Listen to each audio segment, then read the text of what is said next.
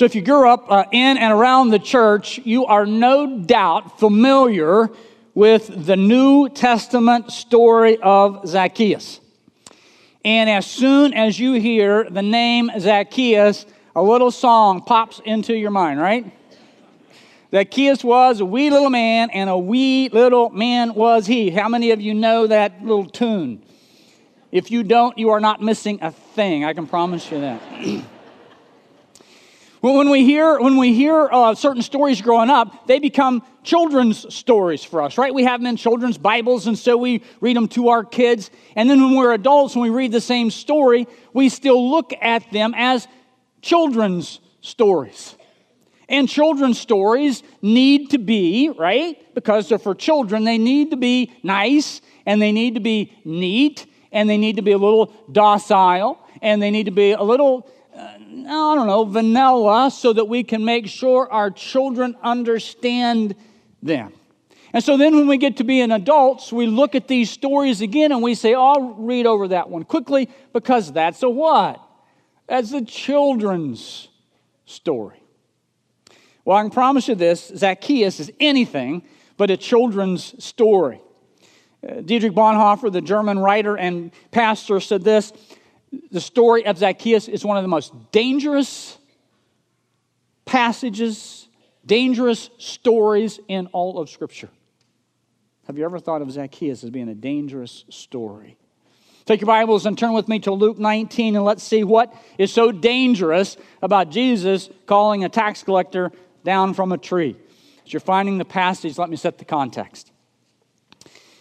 Jesus' public ministry lasted for 3 years. The first year was the year of inauguration. Jesus was just getting going. His baptism, temptation in the desert, calling the disciples. He starts preaching. People are getting to know him. Year 1, year of inauguration. Year 2 is the year of popularity.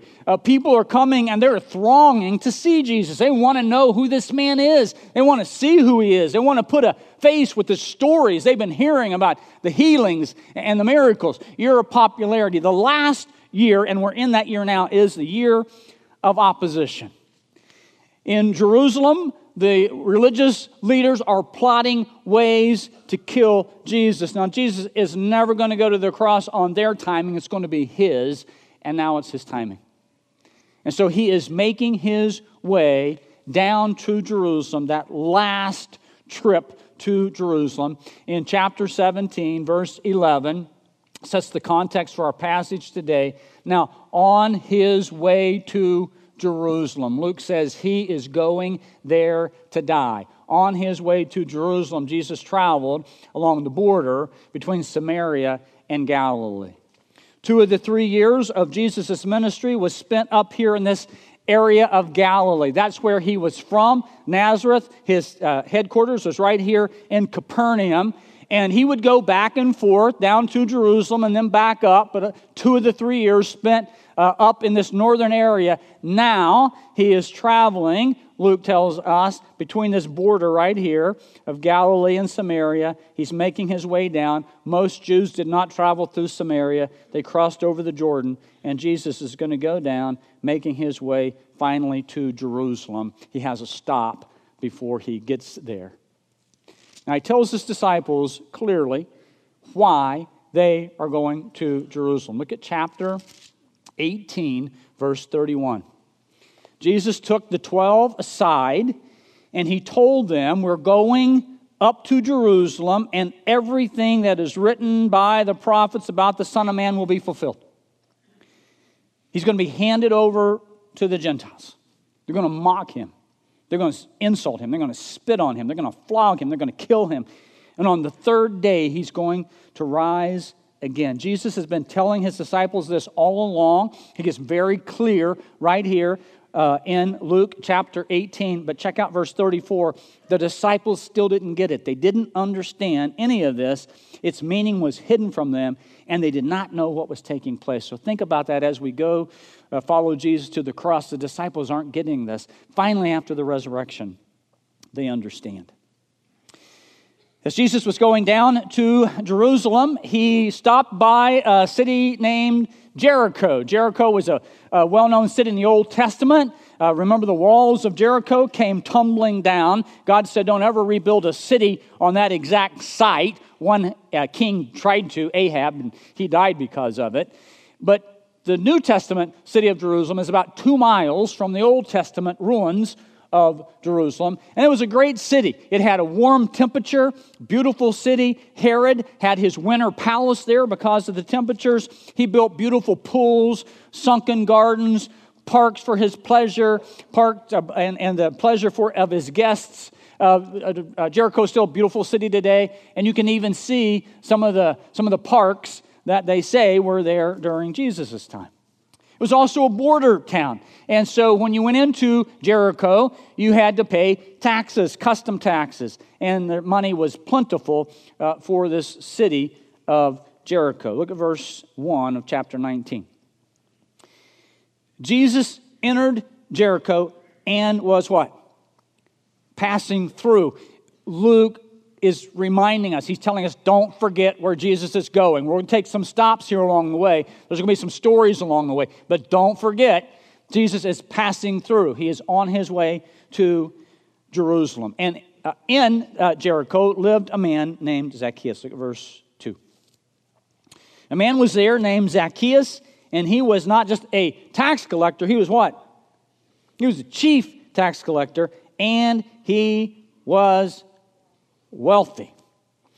Tax collectors in that time were hated. If you were a Jew and you heard the name tax collector, your blood would start to boil. The tax collectors had sold out to the Roman government, and the Roman government was taxing the Jews into poverty. They were taxed for everything. They sold tax franchises back then. Rome wanted to figure out the cheapest way they could collect all this money. So McDonald's stole this from the Roman government. And you could buy, if you had the money, a tax franchise. You would bid on it, and it went to the highest bidder. And then the government says, this is how much tax we have to collect. But there is a no cap collection. You can no cap commission. You can get anything you want. And so the system was fraught with dishonesty and fraud and overcharging and bribery and extortion. Of course, if you refused to pay the tax that tax collector could have been exorbitant, he'll put you in prison, or you get beaten by the Roman government. So while the Jews were living in poverty and fear, these tax collectors were living a lifestyle of wealth. If you remember, when we talked about the story of Matthew, when Jesus chose Matthew, the tax collector who was at a booth, we talked about 2 types of tax collectors. There was first the Gabbai tax collector. They collected property and income and poll taxes. And then there was the Mokies. They collected taxes from imports and exports and goods and travel. There were 2 kinds of Mokies. There was the great Mokies, the franchise owner, and the little Mokies that manned the tax offices. Remember, Matthew was manning a tax booth. He was a little Moki, but Zacchaeus wasn't. Zacchaeus was a great Moki. He was a franchise owner. He was a chief tax collector. All the tax collectors in that area reported to him. And he had more money than he knew what to do with. His house was huge. His clothes were no doubt expensive. His servants were many. He walked with that air. You know what that air is, don't you? That air of notoriety and status. But even with all that, something was going on in his heart. Something was stirring. Look at verse 3. He wanted to see who Jesus was. I love that statement. Here's Zacchaeus. He's got it all, except for one major thing. And he wanted to see who Jesus was. But being a short man, he could not because of the crowd. So check this out. Here's this man of notoriety. This man's never in a hurry. He never has to be in a hurry. But he pulls up his expensive robe and he runs like a little 12-year-old boy ahead of the crowd, and he climbs up in a sycamore tree because he knew Jesus was coming that way. Now, when you study Scripture, when you read these stories, you want to interact with them. And so you start asking them questions. And so one question would be, what was going on in Zacchaeus' life? Why would Zacchaeus want to know who Jesus was? What would spark that? Is there anything in Scripture that tells us what sparked that in his life? Nothing for sure, but maybe a couple ideas. Earlier, as Jesus was entering Jericho, just in chapter 18, as Jesus is entering Jericho, right on the outskirts, there was a blind beggar there. The beggar had probably been there for years, so everyone knew who he was. And he heard that Jesus was passing by, and so the beggar cried out for Jesus. The people told him to shut up. Don't bother Jesus. But Jesus went right over, and he healed that blind beggar right outside of Jericho, right before he came into town. And so that was a buzz, right? Here's a man who touched this blind beggar, and the guy could see. So maybe he just wanted to go, Zacchaeus just wanted to go see who this guy was who could heal a blind man. Maybe Zacchaeus had heard earlier about Jesus' teaching. Israel is not a very big country. 125 miles wide, long, about 60 miles wide. And so the buzz of Jesus was all throughout the country. Remember, this is his third year of ministry. People knew about him. And so maybe Zacchaeus had already heard about Jesus, thought maybe he was the Messiah, the anointed one, and he wanted to go see who he was. Or maybe Zacchaeus was just tired of being a wealthy, hated man. Francis Bacon, the English philosopher, said this: money is a great servant, but a bad master. And I've talked to people who have a lot of money, and, some of us say, man, it'd be fantastic to have a lot of money, right?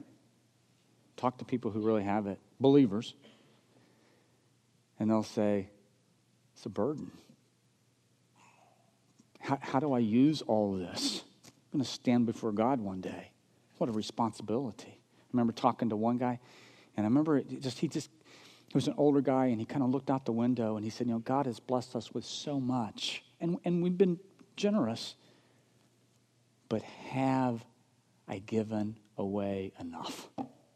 Have I used too much on our stuff? We don't have to have a lot of money to ask that question, do we? Have I given away enough? Have I kept too much for myself? I got an answer for that one day. So maybe that was Zacchaeus' issue. He had it all. He had a closet full of clothes. He was just spiritually naked. He had a house full of stuff. He was just spiritually empty. He had a bulging portfolio, but he had this shriveled heart. So maybe he ran like a 12-year-old boy because maybe Jesus was the one who could fill that need in his heart. Look at verse 5. When Jesus reached the spot, he looked up and he said, Zacchaeus, come down immediately. I'm going to stay at your house. Some cool things going on in this verse. Number one, authority. Jesus didn't know who Zacchaeus was, or the people didn't think he knew who Zacchaeus was. And in that day, if you could call out the name of someone you never met, you were a prophet. And so Jesus right then and there proved to the people that he had authority. Also, intimacy. Zacchaeus, come down immediately. I want to go to your house. I don't want to just talk to you up in the tree. Come on down. We're going to go to your house. We're going to have a conversation together. We want to meet eyeball to eyeball. We want to meet one-on-one. Not only is there authority in this passage, but there's intimacy. And then there's urgency. Check out what Jesus says. Come down when? Immediately. Don't wait one more nanosecond in that tree. Get down here, and we're going to go to your house. There is urgency here. When Jesus calls us to do something, there is always urgency. We don't say, well, Jesus, I'll come down. I got to check my calendar here, and I'll come down if it works out into my day. We work our calendar around Jesus, not Jesus around our calendar. Luke chapter 19, verse 6, one of my favorite verses.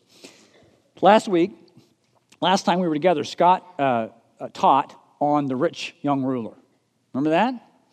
And the rich young ruler, he wanted to see Jesus just as bad as Zacchaeus.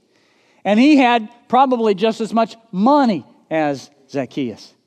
And he runs to Jesus, and remember, he falls in front of Jesus, and he says, Lord, what do I have to do to inherit eternal life? And Jesus said, well, you keep the commandments. And he rattled them off, the commandments, and the guy said, I've got that. I've been doing that since I was a kid. Well, Jesus knew the man's heart, and he realized that the man was actually missing commandment number 1. You shall love the Lord your God with all your heart, mind, soul, and strength. This man was loving his money more than God. And so Jesus doesn't always, in Scripture, he doesn't do this to Zacchaeus. He doesn't say, get rid of your money. But to this rich young man, he knew that was standing in the way. And so he said, go sell all you have and follow me. And you'll inherit the kingdom of God. And remember what Mark said? The man's face fell. He was sad. And the man walked away from Jesus. Walked away from Jesus. Now check out the contrast here. That man walked away from Jesus. Jesus tells Zacchaeus, hey, come down. And so verse 6, he came down, what? At once. And he welcomed Jesus gladly. Wealthy man, the rich young ruler, he walked away. Zacchaeus, more money than he knew what to do with, he welcomed Jesus gladly. Well, they went to Zacchaeus' house, and as you can imagine, the people didn't like it. Think of the worst sinner that you have ever met. Think of the guy that you would not want to see in heaven. Think of the guy that has been taxing you into poverty, and now Jesus is eating at that guy's house, and they say the line they've been saying with Jesus for 3 years now. He has gone to be the guest of a sinner. We're not sinners. He is, and he's hanging out with a sinner. You know, most of the time, when that line is given to criticize Jesus, most of the time it's Jesus who speaks up. But here, Jesus doesn't speak. It's Zacchaeus who speaks up. Look at verse 8. Tremendous. Hey, this is where it gets dangerous here. Look at verse 8. But Zacchaeus stood up and he said to the Lord, look, Lord, here and now I give half my possessions to the poor. And if I have cheated anyone out of anything, I will pay them back 4 times the amount. Everything I have, Lord, you didn't ask me to do this, but I am so taken by you. I want to be your follower. You have brought grace into my home by you being here. You are God. I believe in you. I trust you. And I know some of this money I've gotten is from ill-gotten gain. I got it by fraud and bribery and extortion. I'm giving half of it away. And then anyone that I have cheated, I'm going to pay them back 4 times the amount. Zacchaeus knew the Bible. He knew the Old Testament. In the Old Testament, the price of restitution was 4 times what you had stolen. If I stole your sheep, and then I ate it, so I couldn't give your sheep back, and then you knew I stole it, I had to give you 4 sheep back, 4 times. So Zacchaeus knew that. So if I've cheated anyone, I will take on the full penalty from the Old Testament. I'm going to pay them back 4 times the amount. Okay, let's spend just a little time in verse 8. This verse is extremely important, and we want to work our way through it. It's a verse about this one word called, if I get a blank screen, called repentance.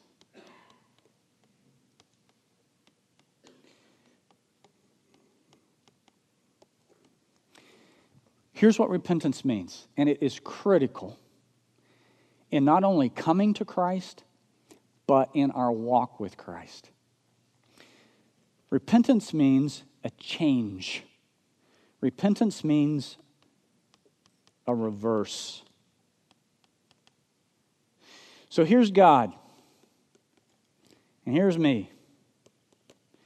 And when I start living my life, I'm headed my direction.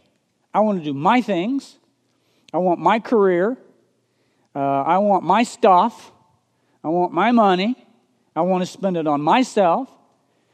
I may be generous here and there, but in my heart, I am selfish. I am a sinner. My back is turned on God. There is no one who seeks God, not even one, Romans says.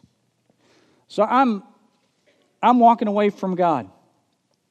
But then something happens. God interrupts my life. It seems from a human standpoint that I made the decision, but it's God interrupting my life. He brings into my life a discontentment. Like Zacchaeus, I want to go see who Jesus is. Maybe it's when you have a baby. A lot of times when young couples have a baby, they say, oh my goodness, what a miracle. I got to get serious about this. I don't know how God interrupted your life, but He interrupts our life. And so repentance is this: I'm headed this way, and I change directions. Now I'm headed this way. That is repentance. That has to happen at salvation. Now please hear this. Repentance, you don't change directions so you can become a Christian. If that's the case, that'd be salvation by works. And it's not salvation by works, it's salvation by grace. When we understand God's grace, when we understand what He's done in our life, we want to respond to that. He's helping us respond to that. And so we change course. We change direction. Now here's the question. I am all about eternal security. I am all about understanding that you're a child of God and will forever be. But let's just do first things first, all right? If you say you're a believer and you walk down an aisle, or you signed a card, or you prayed a prayer, I don't know what happened where you say you're a believer, and you have seen no change in your life. None. You're doing the same things you used to do. You're headed the same direction you used to. You're just as selfish as you used to be. Then let's just do first things first.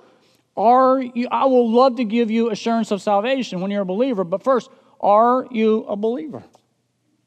2 Corinthians 5:17 says, if any man's in Christ, he's a new creation. Old things are gone, what? New things have come. We've changed directions. We're going a different way. So have you done that? Now, repentance, there's two parts of this reversal in repentance. So we're looking at repentance here. Now we've repented. Christ has interrupted us in our life, and in response to His grace, we've changed directions. We're headed the different way. Now we are a believer. We are a follower of Christ. Now, in the life of a believer and a follower of Christ, there still needs to be repentance because we're not going to be perfect. The old sinful nature is not eradicated. It's not done away with. So, as a believer, we're headed toward God. We're a child of God. We have that assurance. But sometimes, we what? We get off the path. We take a detour. And when we take a detour, then we have to repent. And we have to change directions. We have to get back on and do the things. And that's going to happen many, many times throughout our life. We always need to be those as believers who keep that clean slate before God. Maybe it's for you early in the morning. Maybe it's for you late at night to say, God, show me where I got off the path today. Before I go to sleep, I want to repent of my sins. I want you to tell me where I messed up. I want to get back on the path. Maybe it's a sin of commission, an active sin. We do what we shouldn't. Maybe it's a sin of a passive sin, a sin of omission. We don't do what we should. 1 John is written to believers. And 1 John says this, if we claim to be without sin, we deceive ourselves and the truth is not in us. So I tell you what, if I lay my head on the pillow at night and say, hey, Ron, great job today, you didn't sin, I'm a liar. If I claim to be without sin, I'm deceiving myself. And here's the good news, if we what? Confess our sins, repent of our sins, He is faithful and just to forgive us our sins and to purify us from all unrighteousness. So if I keep taking that detour, God's going to forgive me. If I keep taking the same detour, I may need to build some other things in my life so I don't keep going down that detour. But I can always know as a believer, He's going to forgive me. So the first part of repentance, this is so critical. The first part of repentance is reversal. Happens when we become a Christian, and then, as we are a Christian, we continually confess our sins to God. Here's the second part, and it's pretty tough. It's in this part of repentance. First, there's what? Reverse. This is a hard one.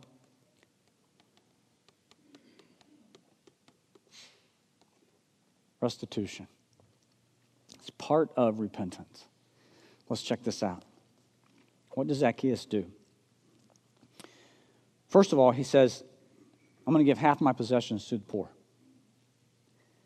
But then he says, if I have cheated anyone out of anything, what am I going to do? I'm going to make restitution for it. I'm going to pay them back 4 times the amount.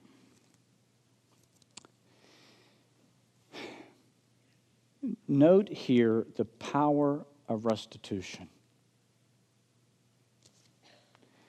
What is going to happen to that line of people who go before Zacchaeus and say, here's the amount you cheated me out of, and Zacchaeus says, no problem, 4 times the amount. And then another person comes. What's going to happen in their life?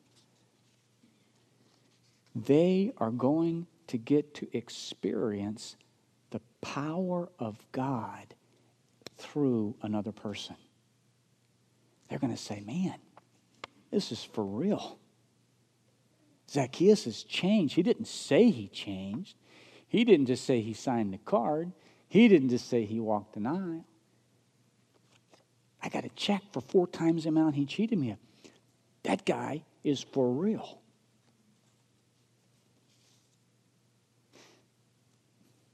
So, sin is messy.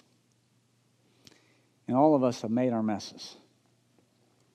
The question is, in true repentance, you go back and you make restitution. See, sometime in order to go forward, you have to go back. So, ball's in your court. If you cheated anyone out of anything, maybe you're an employer. If you're really sorry about that, true repentance says, I got to make restitution. I got to go on Monday morning and say, look, here's the deal. I'm going to pay it back. Maybe there's some part of your past that you need to deal with. It's in a tangible way. Sometimes it's not tangible, it's emotional. And this is so critical, because here's what I see happening, and I'll just tell this quickly, and I'll use an illustration of marriage. Sometimes here's what happens. So a guy has an affair, and his wife is like doubled over in pain, right? She's like balled up in a corner in pain. And he gets caught, and he's sorry, truly sorry. He's a mess. He's sorry. And then he asks forgiveness, and he gets forgiveness. And there's such a weight lifted from his shoulders. He's been forgiven. He wants to tell everybody about it. He wants to be in every Bible study. And he wants to tell his story. Right? He's so excited. But his wife is over there balled up in a corner. And he's leaving her behind. And she's saying, in time out. You're experiencing the joy of the Lord in your new forgiveness, and I'm over here dying. Restitution is to go back and make sure you walk with that person and you demonstrate, like Zacchaeus did tangibly, you demonstrate emotionally that you are truly sorry. That you're willing to do what you need to do. So I have guys come and say, man, I went through this thing, and we walked through it with Tunch in the men's group, or you knew about it, and man, I'm so excited. My wife, she's not getting over it. Yeah, duh. Of course not. And part of repentance, part of restitution is You go back and you make sure that you're walking with her. Maybe there's some kids in that thing. So a guy come up last night and said, yeah, so I got some kids that I haven't talked to for about a lot of years, and I did some things, and they're pretty hurt. Yeah. So you just don't make a call and say, hey, I'm a Christian now, I've been forgiven, clean and clear. Let's go have lunch together and just restore our family. Doesn't work like that.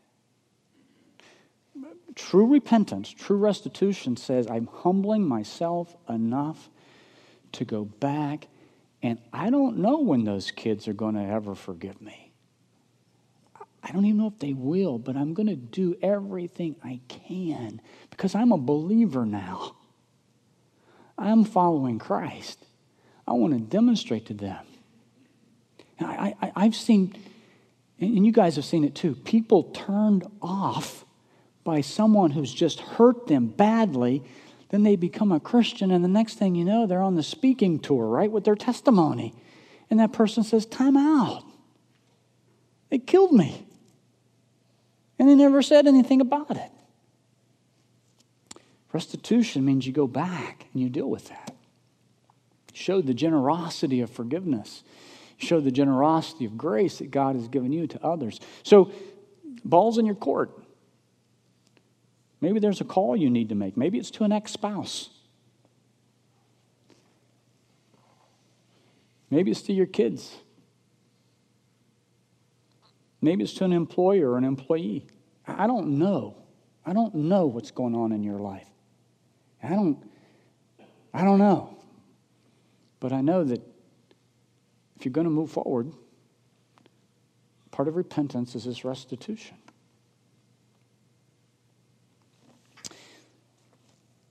Jesus said to Zacchaeus, today salvation has come to your house.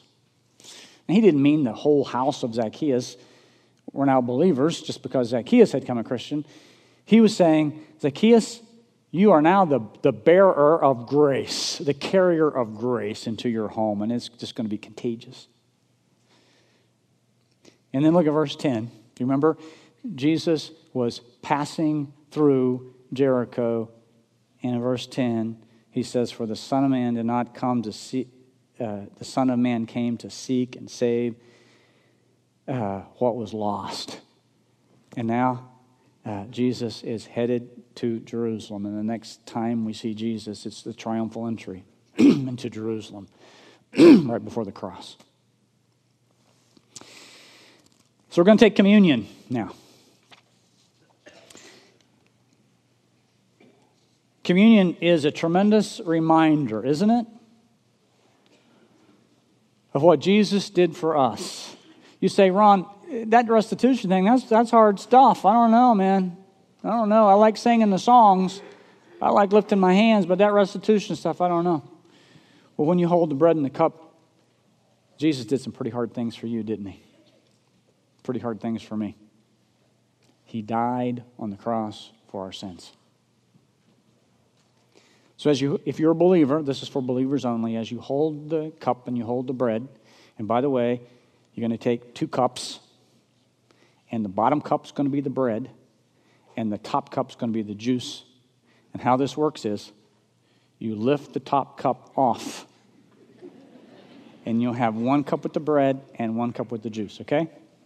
It's the little housekeeping. But as you do that, and as you hold them,